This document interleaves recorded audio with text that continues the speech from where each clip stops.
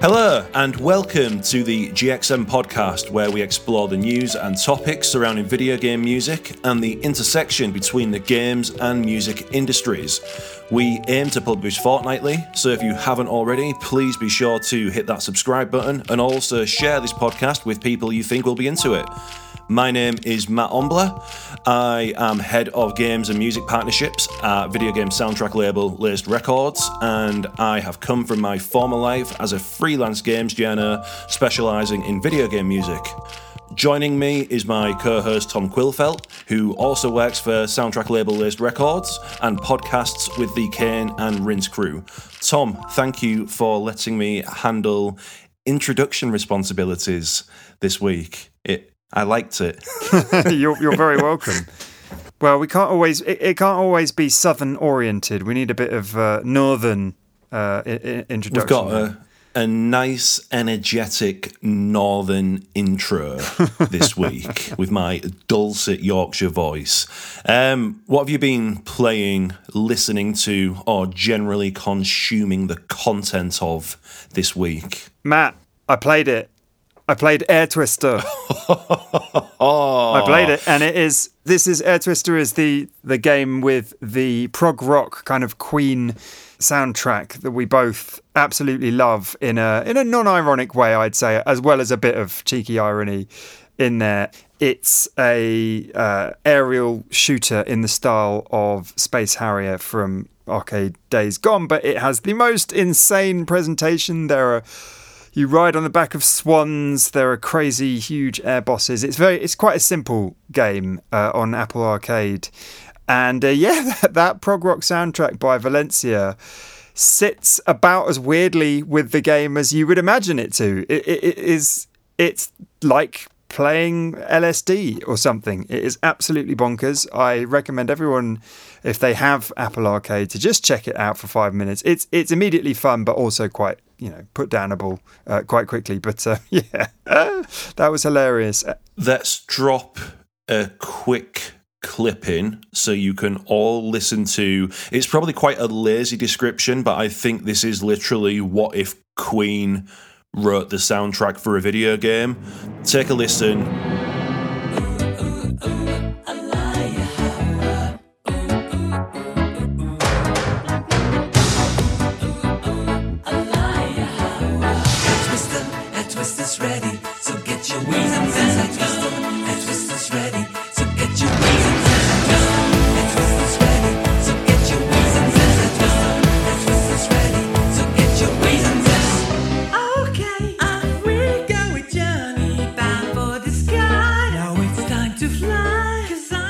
I've had a boring week. I've just been playing too much Baldur's Gate 3, and in terms of new stuff that I listen to, I think it gets about as weird and exciting as me saying I've discovered a video from 1999 of NSYNC singing the Pokemon rap. Pokemon rap! Gotta catch 'em all, gotta catch 'em all!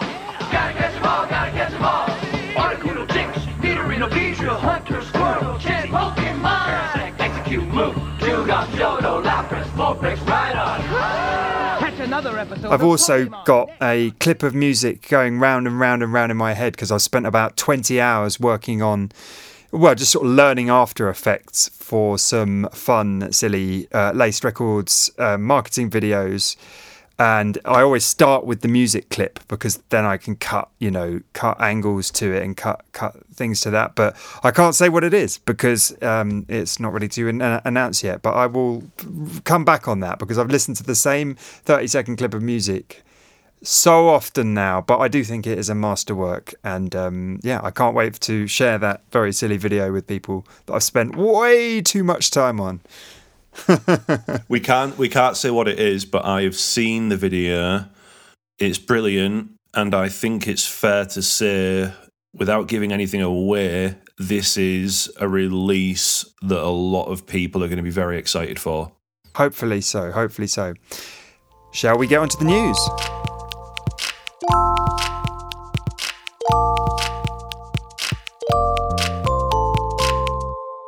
Starting off with a bit of a sad one, another round of industry layoffs in the games industry, this time at Bungie.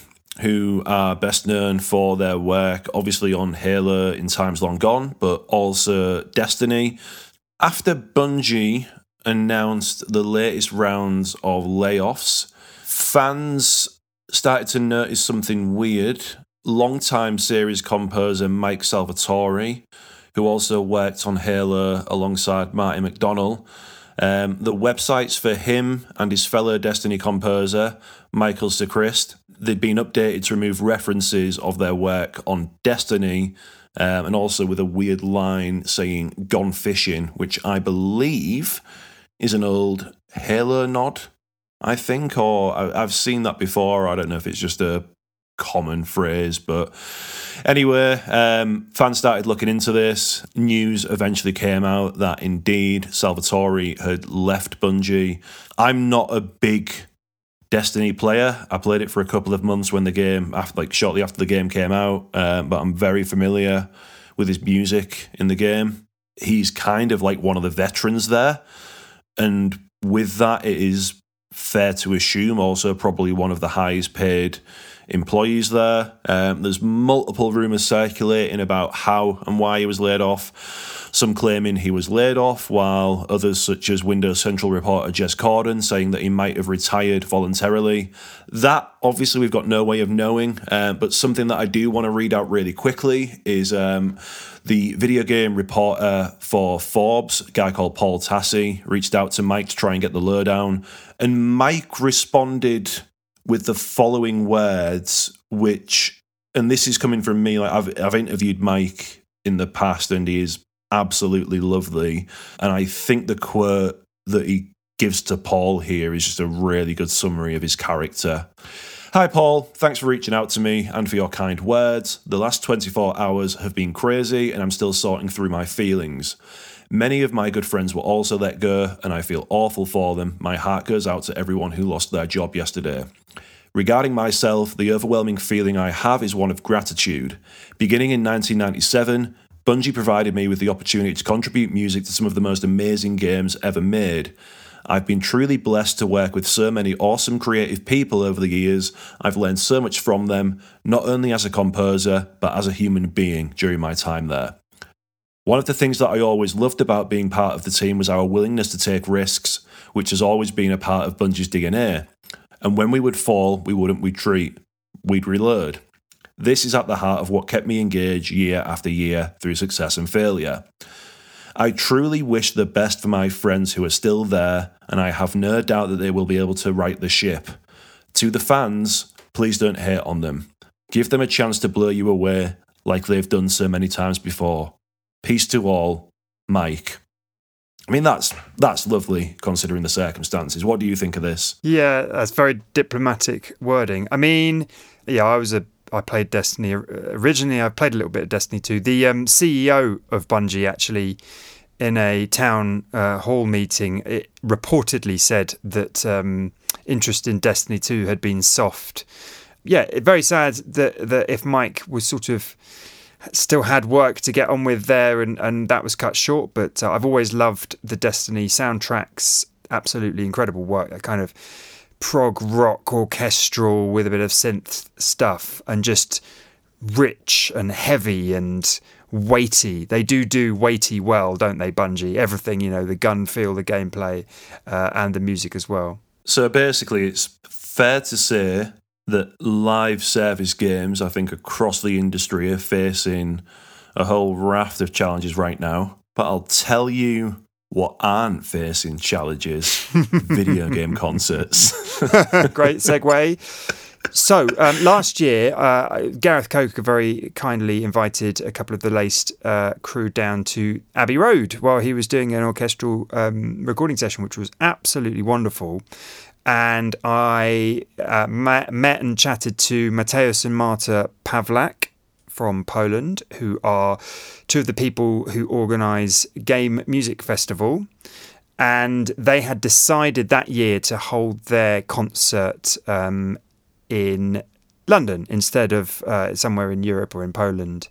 And there were sort of various reasons behind that, the sort of the internationality of it and wanting to spread out, I guess. Or last year, they did the Cuphead concert and they did an Ori concert, which obviously Gareth Coker's music he's the composer for those games, and they were both wonderful, wonderful events. And this year they announced again 2 stunner games, really going for the throat with these ones. So on the 4th of May 2024 in London, again at the Festival Hall, they've got 2 concerts, one in the afternoon at 1 p.m. for The Last of Us, and Gustavo Santaolalla will be there. He'll also be doing a masterclass for VIP ticket holders. And I believe that will be part of the kind of, they have like an educational element of the day. They sort of hold panels and things on the same day that the concerts are. And then in the evening at 7 p.m, they're doing a Baldur's Gate 3 concert. And the amazing thing about that is that it took a day and sold out 2,700 tickets or so, which is incredible reassurance for Game Music Festival, the organisers. And Baldur's Gate 3's been out a while on early access, but this year it has absolutely exploded. The hype around it, just the quality of the game, the critical reception. And this is a year we got, an incredible Zelda game, multiple incredible games, Resident Evil, Diablo, etc., etc. And Baldur's Gate 3 will probably top a lot of Game of the Year lists. And I would say what we know from Laced is that often the quality of the music takes a back seat, and it's just silly to say because the quality of the music in Baldur's Gate 3 is incredibly excellent by Borislav Savov. But the popularity of a game, the popularity of an IP or a series can sell vinyl, it can shift concert tickets, even if the music itself wouldn't draw a broader mainstream audience.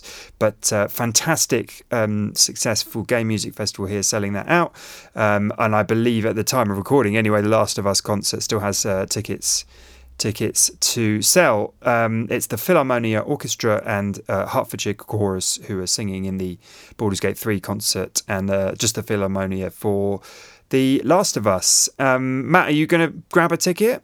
I have kindly been offered tickets, so I will be in attendance, which is a good thing I've managed to get tickets because I did not expect... Well, I maybe suspected they'd sell out eventually, but I think for Baldur's Gate 3 to sell out a 2,700 cap venue in 24 hours, that's absolutely wild, you know what I mean? Tickets for these concerts as well, they're not cheap. They're reasonably priced, of course, for the experience that you get, but they're certainly not cheap compared to normal gig tickets. So I think it's great. And honestly, as I've said to you, I feel like I've got an illness where I cannot stop playing Baldur's Gate 3. It is genuinely one of the best games that I've ever played. So, Emma Noon, who is no stranger to the world of video game concerts. Of course, she is a video game composer and acclaimed conductor herself. She's composed music for World of Warcraft, which is probably her most famous game, amongst many others. The concert series is called Video Games in Concert with Emma Noon. Really good program with some quite, I think it's fair to say, unusual choices. Resident Evil 5, for example, not a game that often pops up at these video game concerts, but also music from the ones you might expect, such as The Last of Us, Kingdom Hearts, Witcher 3, also many more. I am very happy to say that we have some dates outside of London, which for me, living in Hull, is absolutely fantastic. So there are 4 dates that have been announced so far. We have Brighton on the 11th of May. We have Wolverhampton on the 17th of May. Manchester on the 18th of May, and Bournemouth on the day after, 19th of May, and these all take place next year. If you are interested in checking those dates out and buying tickets, we will whack a link into the description. But we also have some more news on Ema News, don't we? Ema News. Let me do that again. Sorry. Ema News. We also have some... Yeah, Ema News. Ema Noon in the news. We also have some more news on Ema Noon, don't we? We do. Just that Gamerfest Dublin gave her the Lifetime Achievement Award, which I thought was very nice because she's been around. She's done so much for game music. She's been a huge champion, and for video games as well in general. I just thought that was a really nice announcement. Right. Are you ready to get geeky? Well, inevitably, there's some kind of tie-in song with some kind of pop artist or virtual artist. Doesn't matter whether they exist in reality or not. Go on, Matt. What's Hatsune Miku been up to? While most people know Sega for all of those big names, a lot of people don't realise that Sega has an incredibly popular mobile game called Hatsune Miku Project Diva Megamix. It's a rhythm game, and if you're wondering who Hatsune Miku is, it is essentially a Vocaloid. So like a Vocaloid / virtual idol / internet celebrity. There's loads of different ways you can break this down, but all you need to know is she is incredibly popular, despite the fact that technically she doesn't exist. Anyway, the game did a crossover with the Pokemon Company, which I think is notable because it's indicative of the Pokemon Company kind of flexing its muscles in music, right? We've seen collaborations with Katy Perry and Post Malone. We've also seen a lot of collaborations this year with Universal Music Japan. So there's a lot that Pokemon is doing in the music world right now. But listen to this. The collaboration originally started with 18 illustrations where Hatsune Miku was basically redesigned in the style of certain Pokemon trainers. So what if she was an energy Pokemon trainer? What if she was like a rock gym trainer kind of thing, just to give her like a different style and appearance? To complement those illustrations, they've also released 18 music tracks. Just to throw some quick stats at you quickly, the game was already making a lot of money for Sega. It basically counts. Sega have released a lot of their games on mobile as well, right? So Streets of Rage, Sonic the Hedgehog, all of these old games you can buy on mobile. Probably fair to say that Hatsune Miku generates about 80% of the company's revenue on mobile, and it's only been out for like a couple of years. It's massive. It was making, on average, according to data from Sensor Tower, a couple of 100,000 a day, which obviously is not small by any means. When the Pokemon collaboration kicked off with the music songs going into the game on the 28th of September, daily revenue jumped over the next couple of days to over 2 million. There were literally like a couple of days during this collaboration where this game was making 2 mil every day, which is absolutely wild. I'm not going to try and describe or break down or analyze the type of music that they've been doing for this collaboration. It is super weird. A lot of the collaborations are with other Vocaloids.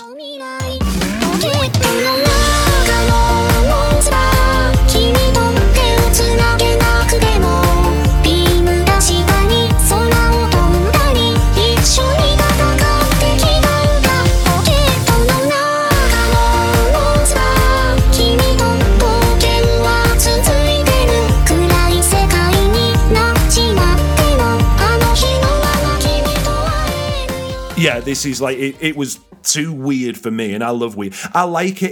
It's like hyper pop. Do you know what I mean? Is that a fair way of this? Yeah. I feel like we're in a new era of really over the top like anime music and stuff like that. I mean, that's a lot of money. Is this game available in the UK? Do you know? Yeah, so it's a weird one. The game is available in the UK, but no one really cares about it in the UK. It is absolutely massive in Japan, just because that's where Hatsune Miku is most popular. So it's basically making absolute bank in Japan. Mobile games are generally more popular in Japan anyway. There is a separate version of the game with a different name that's available on PC and Steam. If you're curious, check it out. It's a decent rhythm game for what it's worth, but yeah, the music in it is like what you would expect from a Japanese rhythm game developed by Sega and based on a Vocaloid. Do you know what I mean? Like it is super intense.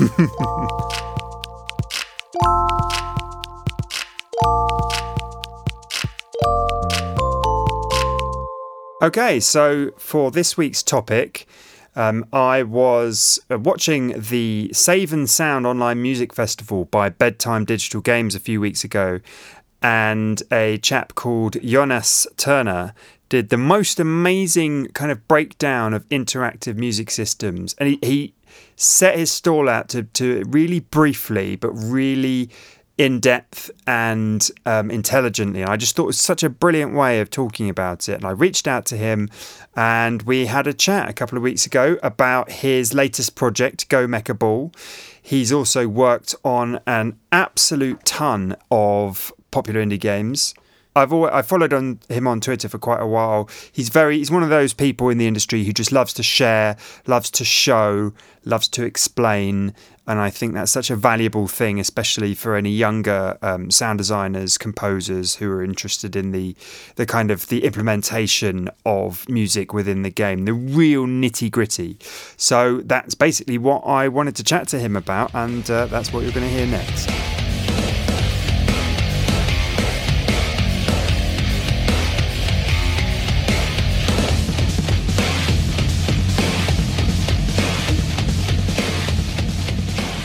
Most people would have heard some of your work if they'd been paying any attention to the indie scene, particularly, I guess, Devolver Digital Games in a way. There's kind of Downwell, Broforce, Cult of the Lamb, that kind of thing.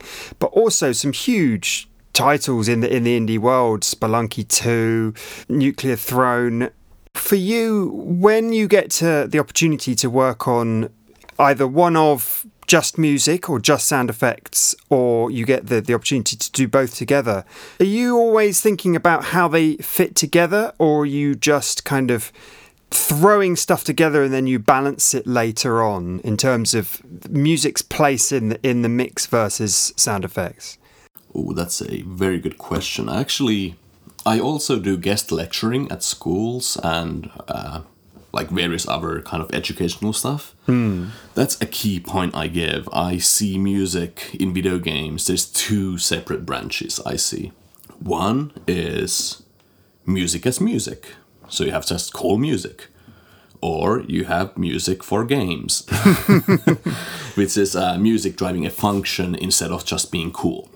I personally, when I play games, I enjoy games where the music is a functional part of the game. We are experiencing a video game. I personally enjoy that the most. And that's how I tend to think when I work on games, making music. Is there a key example that you tend to bring up and show examples to people? I mean, of course, there's the classic. Let's say you are playing something like Skyrim, for example. You have, exploration music, battle happens, now you have battle music. That's already a simple example of kind of music working as a thing inside the game. Small things like that already do a huge thing, in my opinion. But then there are games like Ape Out. Yes, yeah. Where you are essentially playing the music when you play the game.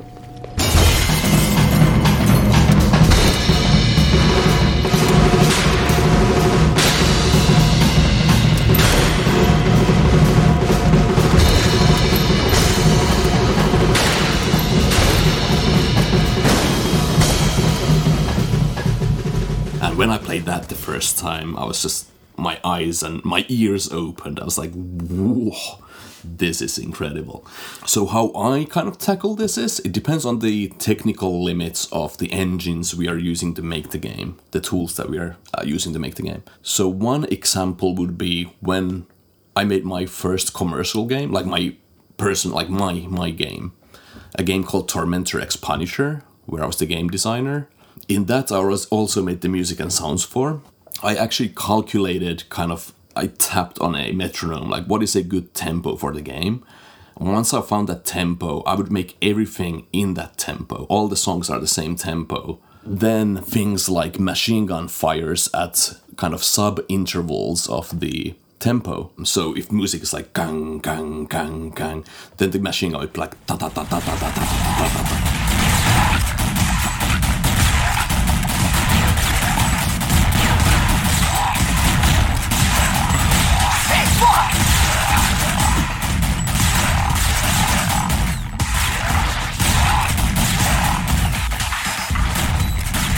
But yeah, I would do things like that. I wouldn't grid that, so it's not in a grid, so you can shoot whenever in the game, but just the fact that it is in a certain kind of pattern, it kind of creates these little rhythmic things, like almost like polyrhythms almost inside the game, and that already feels way better than having the machine gun fire at some random interval that doesn't fit with the music, which you can also use as an informative tool.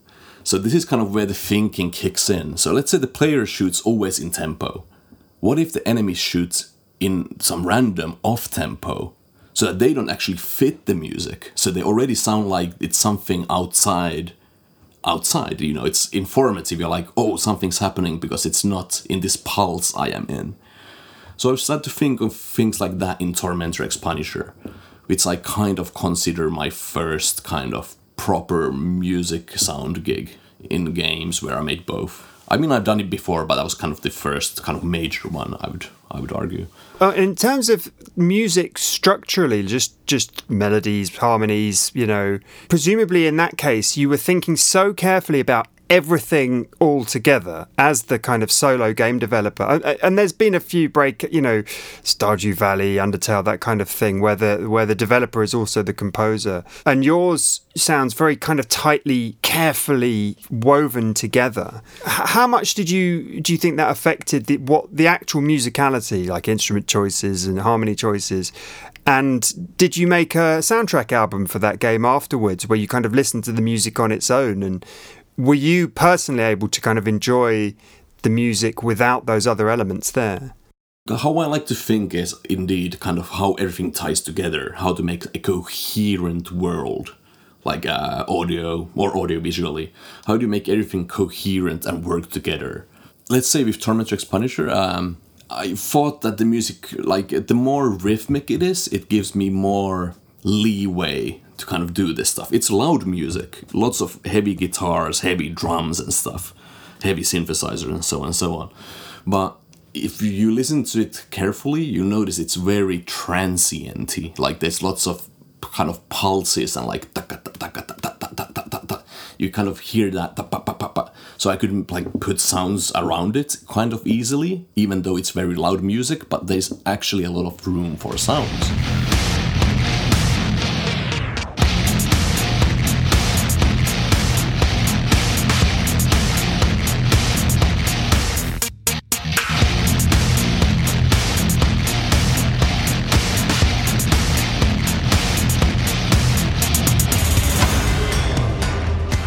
But it also works as music alone. It's metal music after all, or like industrial metal music, whatever. Yeah. People often say Doom 2016 is a easy to reach for example of kind of popular game soundtrack, and also that kind of ballet of violence.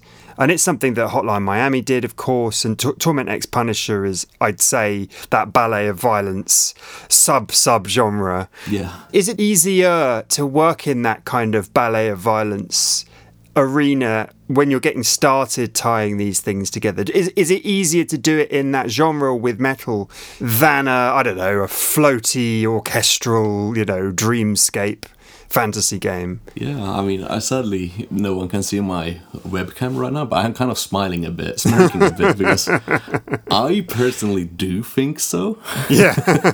Because, like, if you dissect the music, like metal music, at its very core, it has, I think, two things that stick out to me. One is just the raw energy, it's... You're like, oh, like you're already going. Yeah, it's aggressive, yeah. Yeah, it's energy. And then the other thing that I feel like is what makes it kind of easy-ish to tie into games is the transient nature of the music. Like you have drums, like but you hear a clear hit. There's a clear kind of thing to follow. Punchy drums. Like techno could be the similar. And techno is also, I feel like, an easy way, and that's why a lot of video game music uses techno, I would argue, maybe even.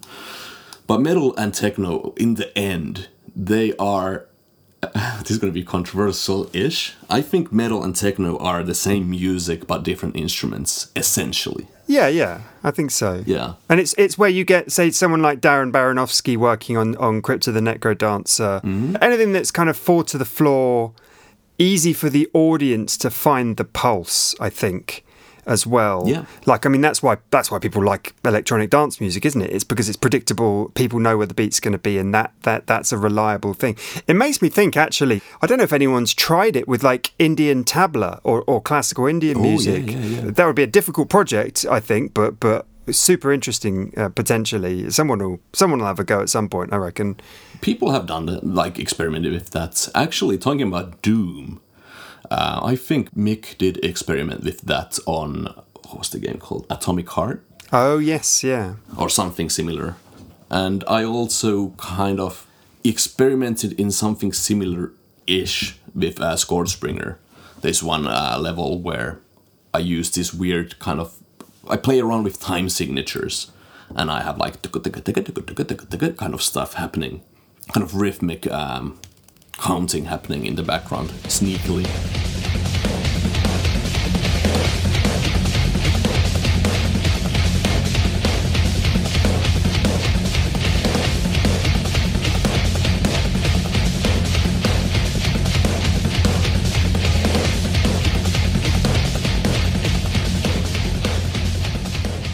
It's funny because it also makes me think of Boomerang X, which is another, obviously, Devolver title. Maybe Devolver are secretly, the place to go if you want to experiment with with aggressive music and game design. Yeah, I mean, they sure have the image for it. So the project you've been working on for 2 years, Go Mecha Ball, is the one that you were talking so excellently about in this online festival clip. How did you get involved with that project in the first place? The unfortunate thing that happened back in 2020, these lockdowns and the whole pandemic thing, when that kicked off, I remember being kind of stressed out, like, oh no, what's going to happen with work and stuff. An irrational thought in the sense that my line of work in video games is very, people working at home. Yes. Kind of a thing. Yeah. I started booking projects. I was like, oh man, like if half of these projects like don't happen, at least I'll have some money to live on. But as chance had it, none of these projects got cancelled. Even some old projects kicked up their production schedules. And this pains me to even think about it. So in the year 2020, I worked on roughly, 16 games at the same time? Oh my God. It is unhealthy. It was not good. It was really bad for me, actually. 16 games. That meant roughly about 3 games a day I would work on scheduled. Oh my God. Yeah, that was not very nice. Oh man, I'm just thinking of those times. I was really tired. Like I would work at mornings, I would choose a project. During the day, I would work on another project, and then evening until going to sleep, I would work on a third project. Oh my gosh. Yeah, it really sucked. So I was feeling naturally kind of burnt out come 2021. I was kind of stretching myself. I had like a couple projects remaining. And I was like, I'll just see these to the end and then see if... I was just, tired. I was thinking about even quitting working in games for a while. Just, to do something else. I was not really feeling it. I started to kind of not hate my job. That's the wrong term. But, just being tired of it. Yeah. So I decided to take like almost a year off. Like money-wise, I could just about make it. So I was like, hey, I want to just, take some time off and do whatever I want and rest. And about the time when I started to take some time off, an old work colleague from another project reached out to me like, hey, we are working on this cool thing. Like, you want to join our Discord and check it out? And I was like, I don't know. Like, kind of, I'm planning on taking a year off. And he's like, no, just come over and check it out. So I was like, okay, I'll do it. Like, for you, I'll come and check it out. cool person. So this was Felipe Martins, who's the concept artist of Go Mecha Ball. So I jump in, and I love his style. He has an incredibly cool style as a concept artist. And I jump into Discord, and I check the game, and I'm just like, eyes open. I'm like, what? This is super cool. And I tried the game, and it played amazingly. And I was like, wow, I could feel kind of ideas brewing in my head. And I'm like, yeah, I want to definitely be a part of this. But I want to take a half a year off. Like, I cut my idea of a year off to half a year off. But during that half a year break, before starting my work properly on the project, I would do kind of small demos on the game, like when I felt like it. I would kind of try out, like experiment with music stuff, experiment with sound stuff to see things that might fit. Just for people who don't know, so Go Mecha Ball's an acrobatic action roguelite where you shoot, roll and boost your way through a futuristic wonderland. At a glance, I would say it reminds me of something like Hades, but obviously Hades with its Greek gods setting, and this is a futuristic setting, and there's guns and there's shooting and it's like Marble Madness versus Hades or something. It immediately is very colourful, looks like a ton of fun. Was it sort of never a question that you would just take care of every aspect of the audio and music? Was it just sort of there for the taking for you? Yeah. So you say you're doing experiments, you're doing little demos and things. Has that been your experience on the whole game? Is just sort of very experimental and gradually piecing your way bit by bit to approaching a final audio overlay, yeah? What kind of grabbed me in the game was, at first when I played it, I was like, this is interesting, and like the very first prototype thing that they showed me. And I was like, wow, this is interesting. But then I realized that something feels different in this game. And I kind of asked about technical details of the game. And then I learned that the game is procedural. Like, the animations are procedural. The AI works in its own interesting way. I haven't really worked on a game like that before. Where, limbs can twist and turn in whatever way they want to. So that already kind of started brewing ideas in my head, like, okay, I cannot make, let's say a mech is walking. I cannot just make a generic walk sound, like on top of an animation. Because what if the limbs turn differently? What if a step doesn't take you, a random example, like half a second? What if it takes you 30 milliseconds? Like, these are things that can happen in the game. Everything is procedural and kind of somewhat, I guess, generative in that sense. So it's a different way of working on a game, different way of thinking about the game, because everything is suddenly more alive, and I need to cater to that. So in my experiments, I would kind of figure out ways how to cater to that thinking. In my mind, I had decided for them that I will make both the sounds and the music, and I will tie these together. They will work as a single unit together. You can separate music and the sounds, from the options, but the ideal experience is having both.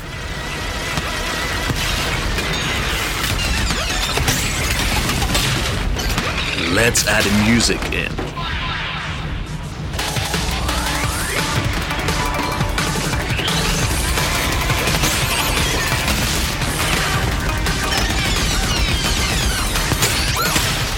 Because I wanted to cater this randomness that's happening in the game in both the sounds and the music.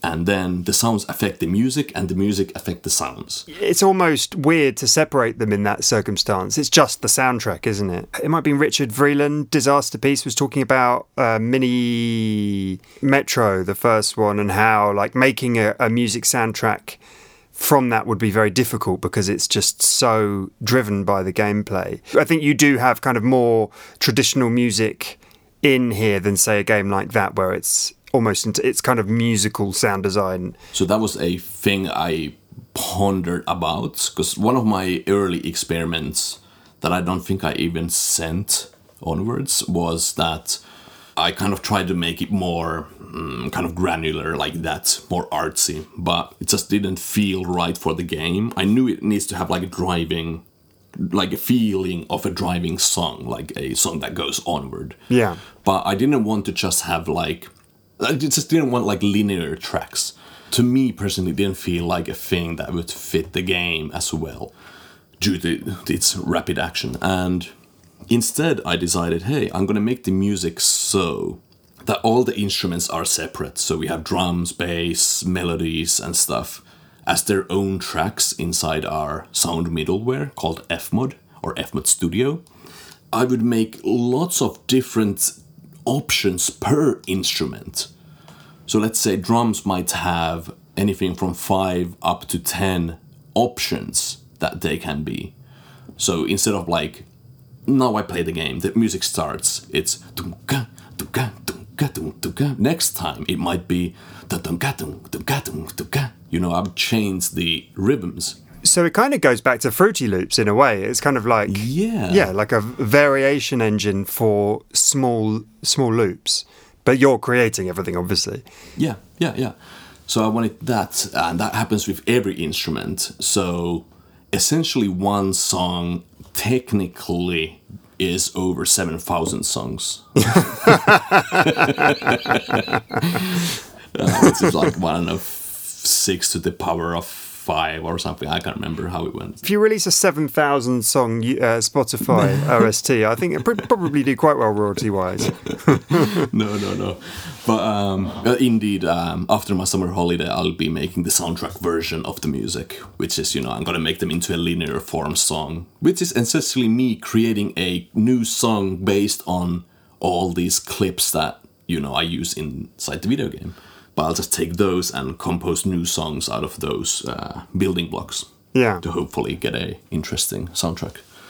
But yeah, that was my idea, to kind of make the music from blocks like that, because that enables me to control and mix and mangle the tracks like on a per layer basis.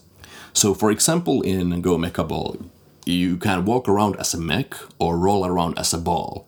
Both of these states mix the music differently. So when you're in mech, you have kind of more open music, like more high-end instruments and stuff. They kind of become more alive. The equalizer kind of opens up the upper range a bit. As soon as you go into a ball, I cut down the higher frequencies a bit and lower the higher frequency instruments. And I boost the bass a bit. So you have this more kind of a thing happening in the music to kind of indicate rolling a bit more. And as the high tones are cut, now you hear enemies attack tones and warnings and stuff. Like you get more informative sounds when you're rolling, because usually when you're a mech you'll be shooting. So that's when I want to kind of give you more focus on the shooting. But when you roll around, that's when you get like even more informative kind of sounds pop up.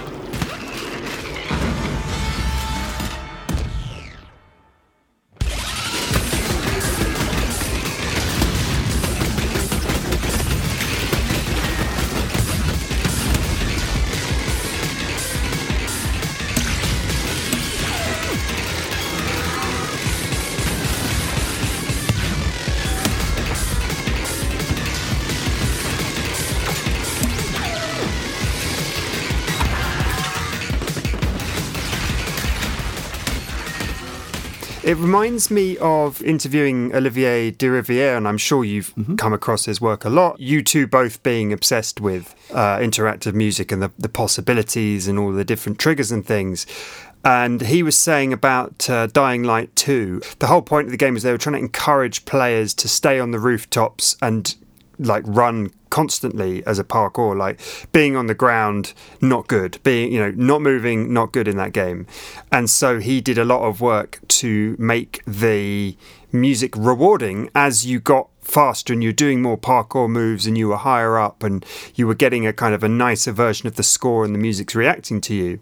So it's kind of nudging players in a certain direction by audibly, rewarding them for certain gameplay actions. And it sounds like you're doing the same thing here. Not that in Go Mecha Ball it sounds like there's a sort of a bad state and a good state. It's more like, exactly as you say, like different information is important in those different kind of attack states. I mean, presumably you spend all your time thinking about how's this going to make a player feel, how's the overall mix, does it feel crunchy and good? And does it add to gameplay and game feel? Exactly. Yes. Yes, exactly. How do you know if you've achieved that? Do you get other people to tell you? Yeah, it's actually, this is going to sound maybe slightly narcissistic of me.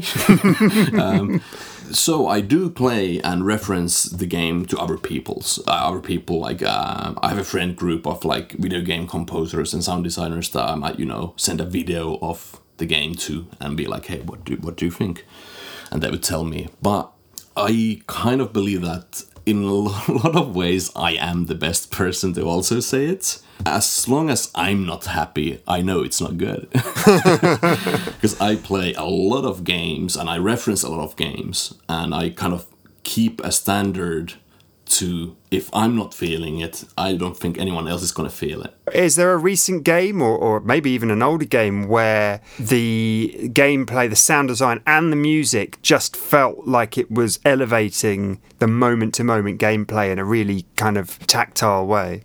The immediate one I have in mind is because this is my kind of reference game with Go Mechable, or one of them. Actually, no, I'll say two. So, Overwatch by Blizzard. When I hear Overwatch and I play the game, it's kind of like Call of Duty-ish, but it's more family-friendly version. I don't know if that makes sense. Like when you shoot in Overwatch, it sounds nice, but it's not violently visceral. It's less militaristic, perhaps. Yeah. It's more kind of designery in a sense.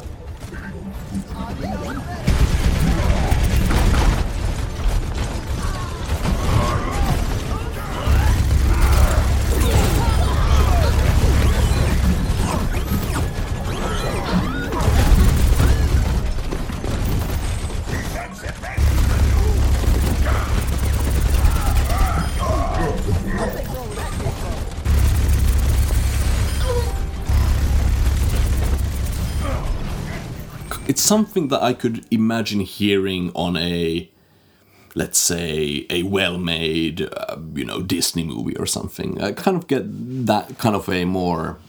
that's kind of just the internal feeling I get from it. I'm not saying that's what it is, but that's kind of how I take it in. Or something like Wall-E. I see Overwatch more like Wall-E. But then my other inspiration was Call of Duty.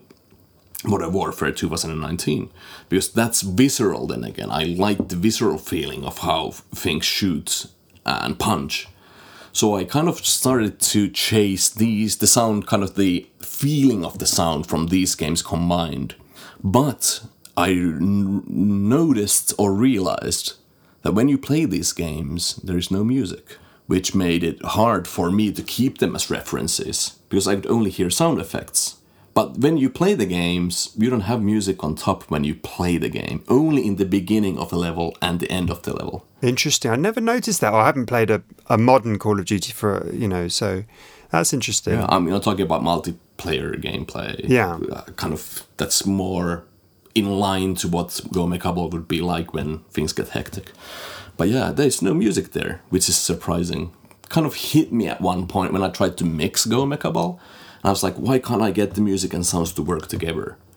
I'm doing everything I can, and then I realized, wait, I'm referencing games that don't do this, so I had to take them aside as references. They acted as good starting points. So then I started looking into other stuff like Doom and 2016 and Eternal and what else? I mean, there's a huge bunch of games I started taking in. One of the main inspirations that kind of stuck out to me was Super Mario 3D Land and 3D World. And those became, especially 3D World, became like almost my main inspiration in the end.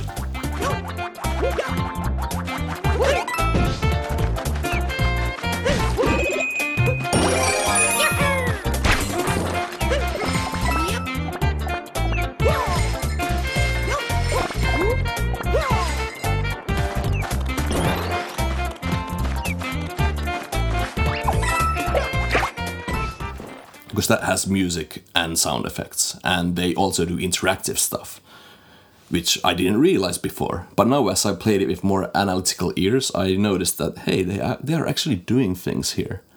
Like, why aren't people talking about these things that they're doing? They're doing some very amazing stuff as well. You say that, and I can just hear I can just hear that violin riff going round and round as my kids can only play the first level.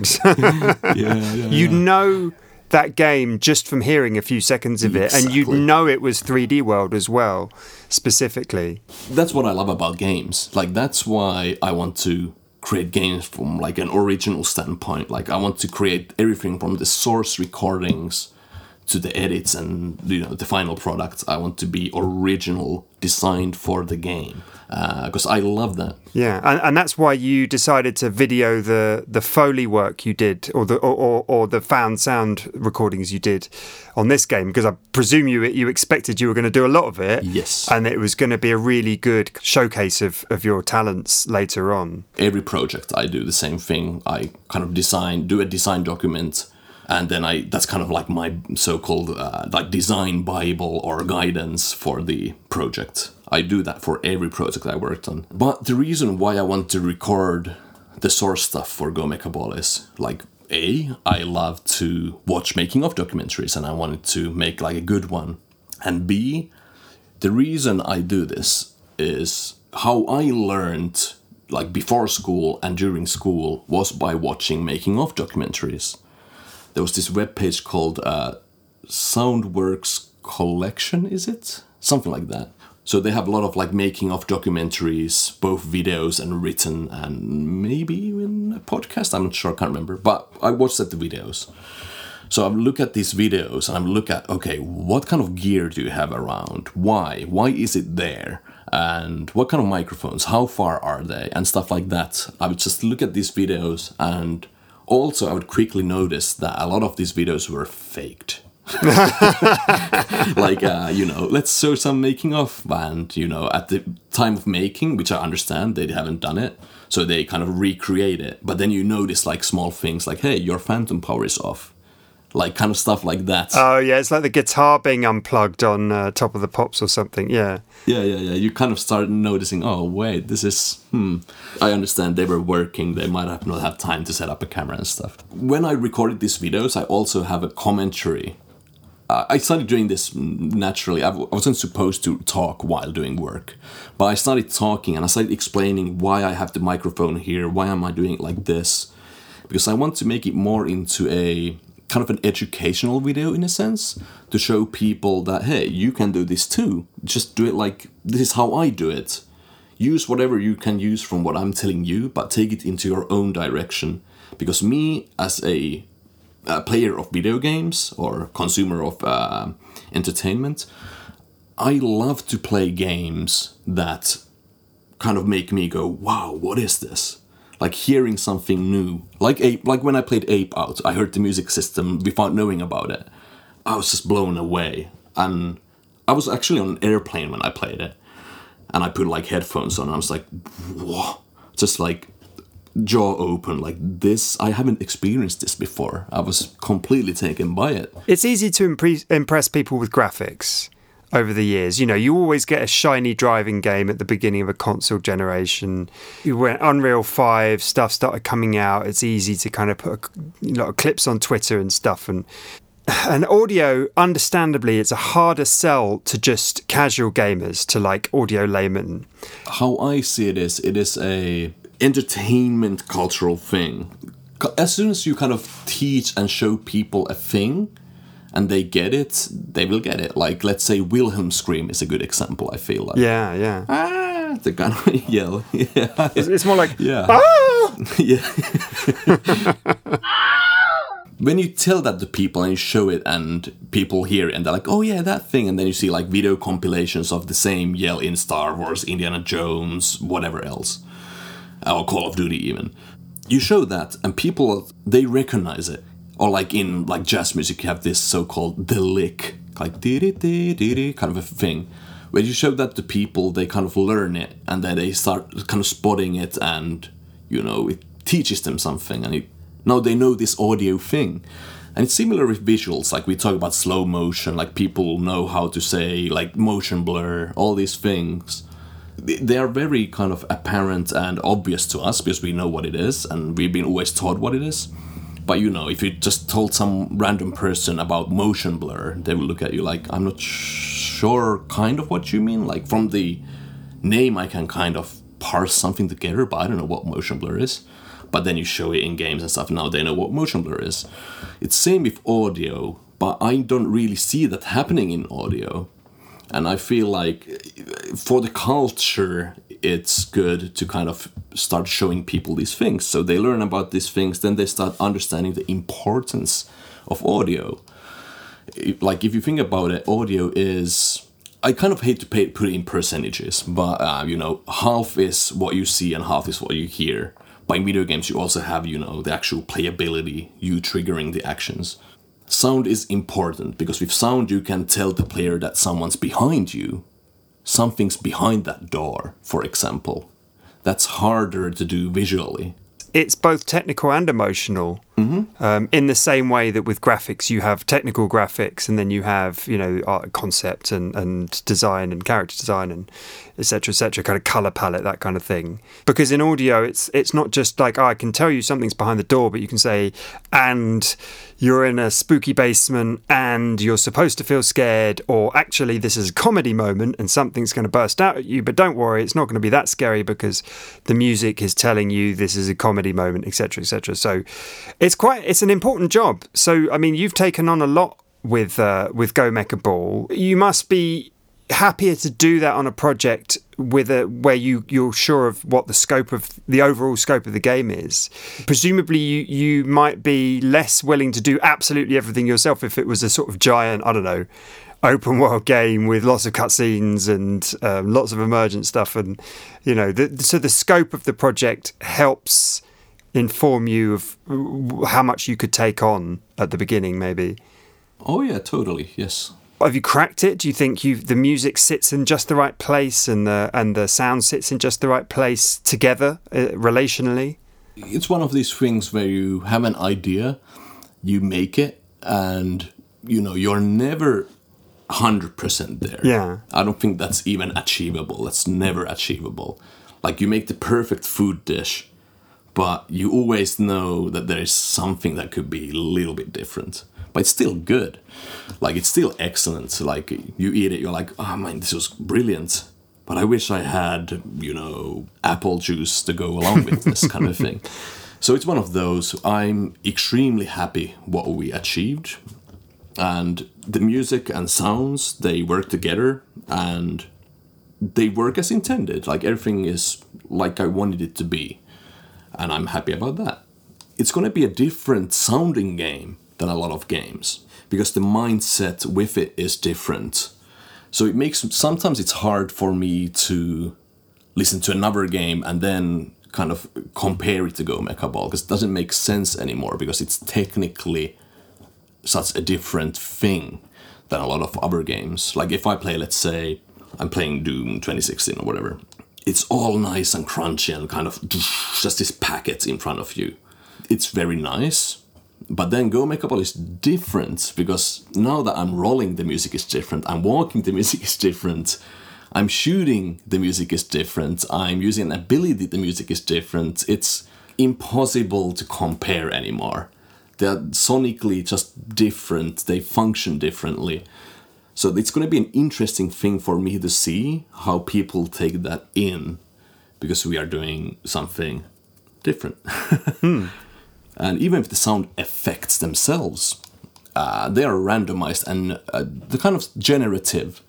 So each time you shoot, let's say, a machine gun, each machine gun shoot you shoot is different from any of the previous machine gun shoots you've heard.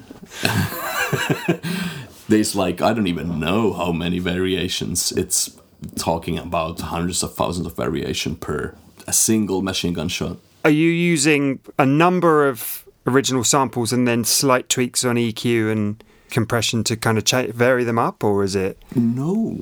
So I would record stuff like how I think of weapons in general, but now in Go Mecha Ball is, I would look at the weapon and see if there's any moving parts in it. So if you can see, a barrel move or something, that would be a sound element.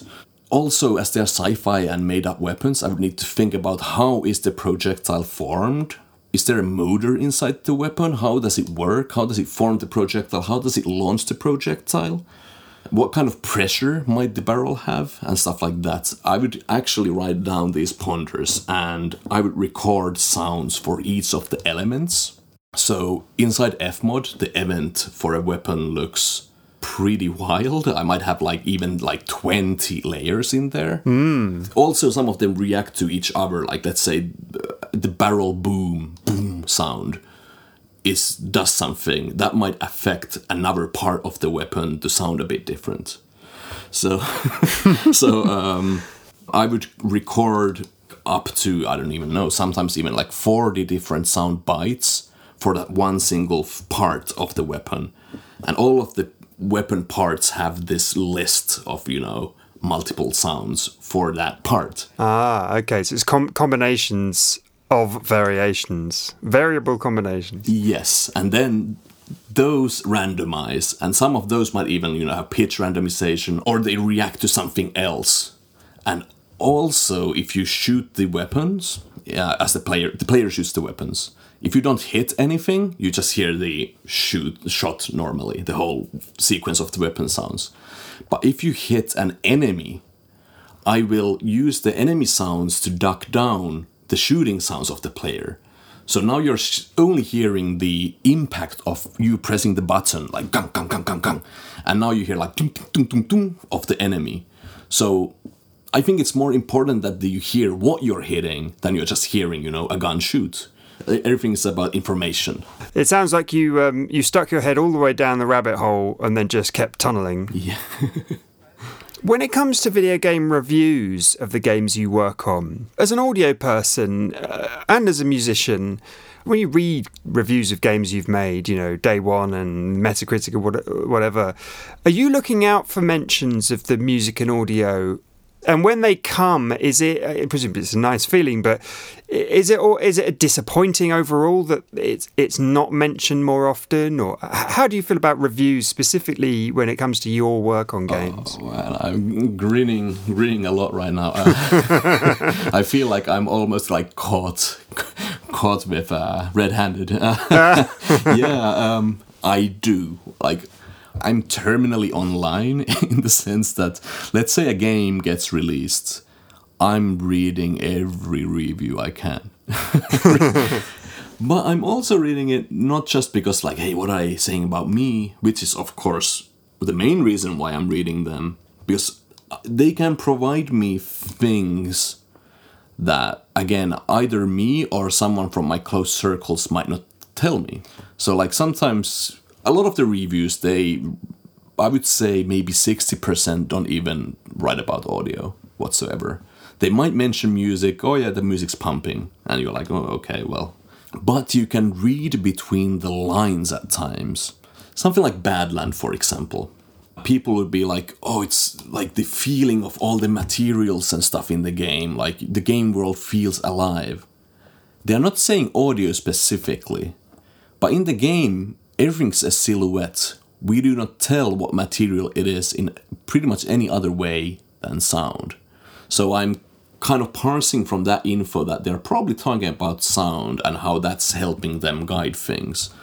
And I would kind of gather a mental list of, hey, these things help these people. Or they found this interesting and it made it enjoyable. Or these things they did not like. These made them feel kind of rushed or more too hectic or something. So I kind of go through these things and I need to compare that to whatever my design has been for a project. For example, Nuclear Throne was a interesting project to work on where we did a conscious decision to make the game very loud, technically very loud and distorted, because that was the design we want to go for. When I talked with JW, Jan-Willem Niedman from Vlambeer, the game designer, I talked with him, what are your inspirations? And he would even send me books and stuff of 70s cheap C-grade sci-fi stuff. Read this or watch this, and I would go through them and I'm like, okay, I know what you're going for. We are not doing 1-to-1 ratio, this is the copy of that thing. No. what I'm doing is listening to what's the common element between all these things. And I realized it's this kind of lo-fi distortion, technically kind of wrong, kind of amateurish stuff, but then done well. Yes, yeah. That was my design with Nuclear Throne. I was like, we'll do this. It's a risk. Like, professionally, career-wise, it was a huge risk for me as well. But also at a perfect time in a sense that indie games didn't really have that much recorded audio. It was more, bleeps and bloops kind of stuff. Because Nuclear Throne launched in 2013, is that right? Yeah, early access in 2013, yeah. Yeah, so that's relatively early. So it's kind of past that initial sort of 2008 to 2012 wave and then into the mid-decade stuff, yeah. Yeah, but I have to remember that, like, at those times you might have, lots of games coming out. And, like, we think of, like, Binding of Isaac or Limbo and stuff. These are, like, the cream of the crop. Like, under them, there's, like, hundreds of thousands of games, which, were mainly bleeps and bloops, and I didn't want to do that with Nuclear Throne. It's funny because that reminds me of, the CD mastering wars that sort of started with the Chili Peppers' Californication, and how they just crunched it so loud to kind of make people remember and make people put it on and go, whoa! And, that album opens with like a down, down, down. So do you feel like you were trying to do the same with Nuclear Throne? Like, yes. Let's really stick in people's attention by going grungy and loud. Definitely, yes. That's awesome. That's an artistic decision. And yeah, but technically it was scary because, from a professional career standpoint, it's a technical flaw. Like, people would be like, no, you can't do this. But I thought, well, watch me.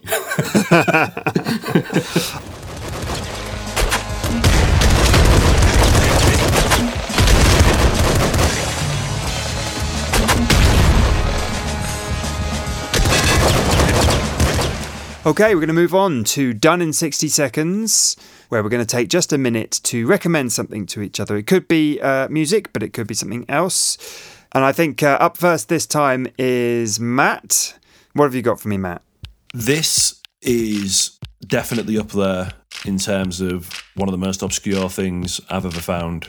If I can take you and our dear listeners back to 1994, when a game called Burn Cycle, a point-and-click adventure, was released on the Philips CDI. What's interesting is the soundtrack for the game was written by a guy called Chris Whitten, who was a musician and producer who has drummed for the likes of Sir Paul McCartney and Dire Straits, and another guy called Simon Boswell, a BAFTA-nominated film composer with more than 100 credits to his name. They released a remix album called Burn Cycle Reworks, and it is genuinely one of the best remix video game albums that I've ever listened to it. Take a listen to this track called Chris VR and let me know what you think.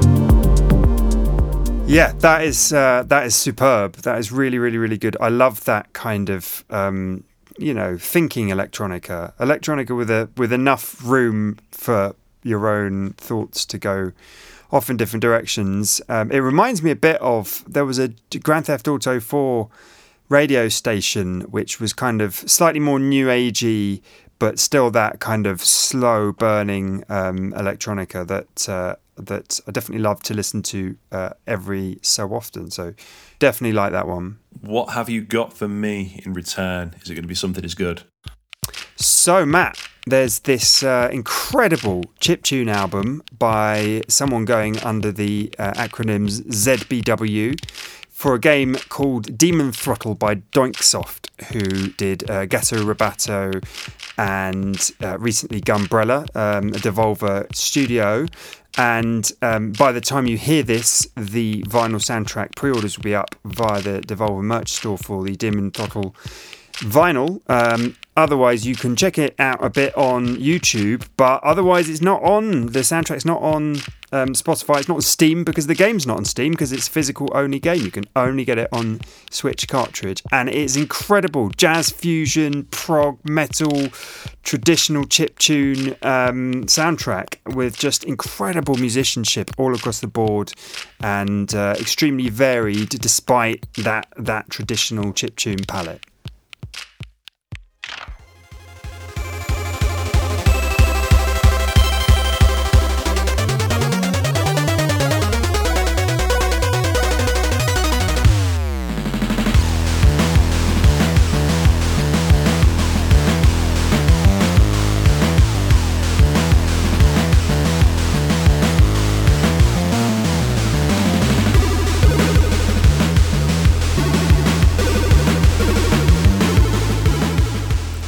That's like a chiptune version of all my favourite bands combined.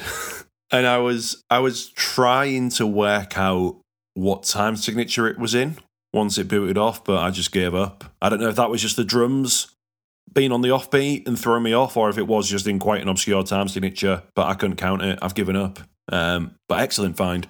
Right, I am absolutely full now of delicious chiptune prog jazz fusion. So that is all we have time for.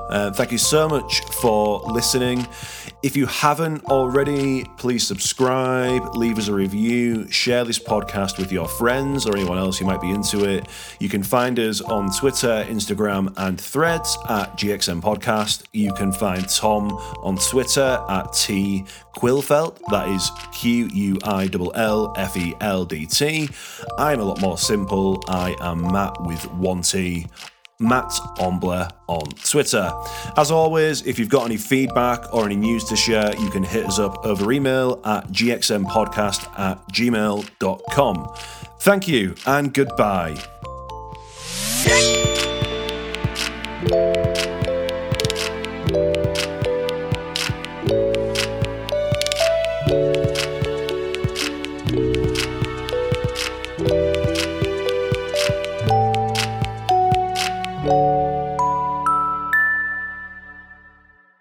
Yes, let's. That sounded real sarcastic. Yes, let's jump into the news.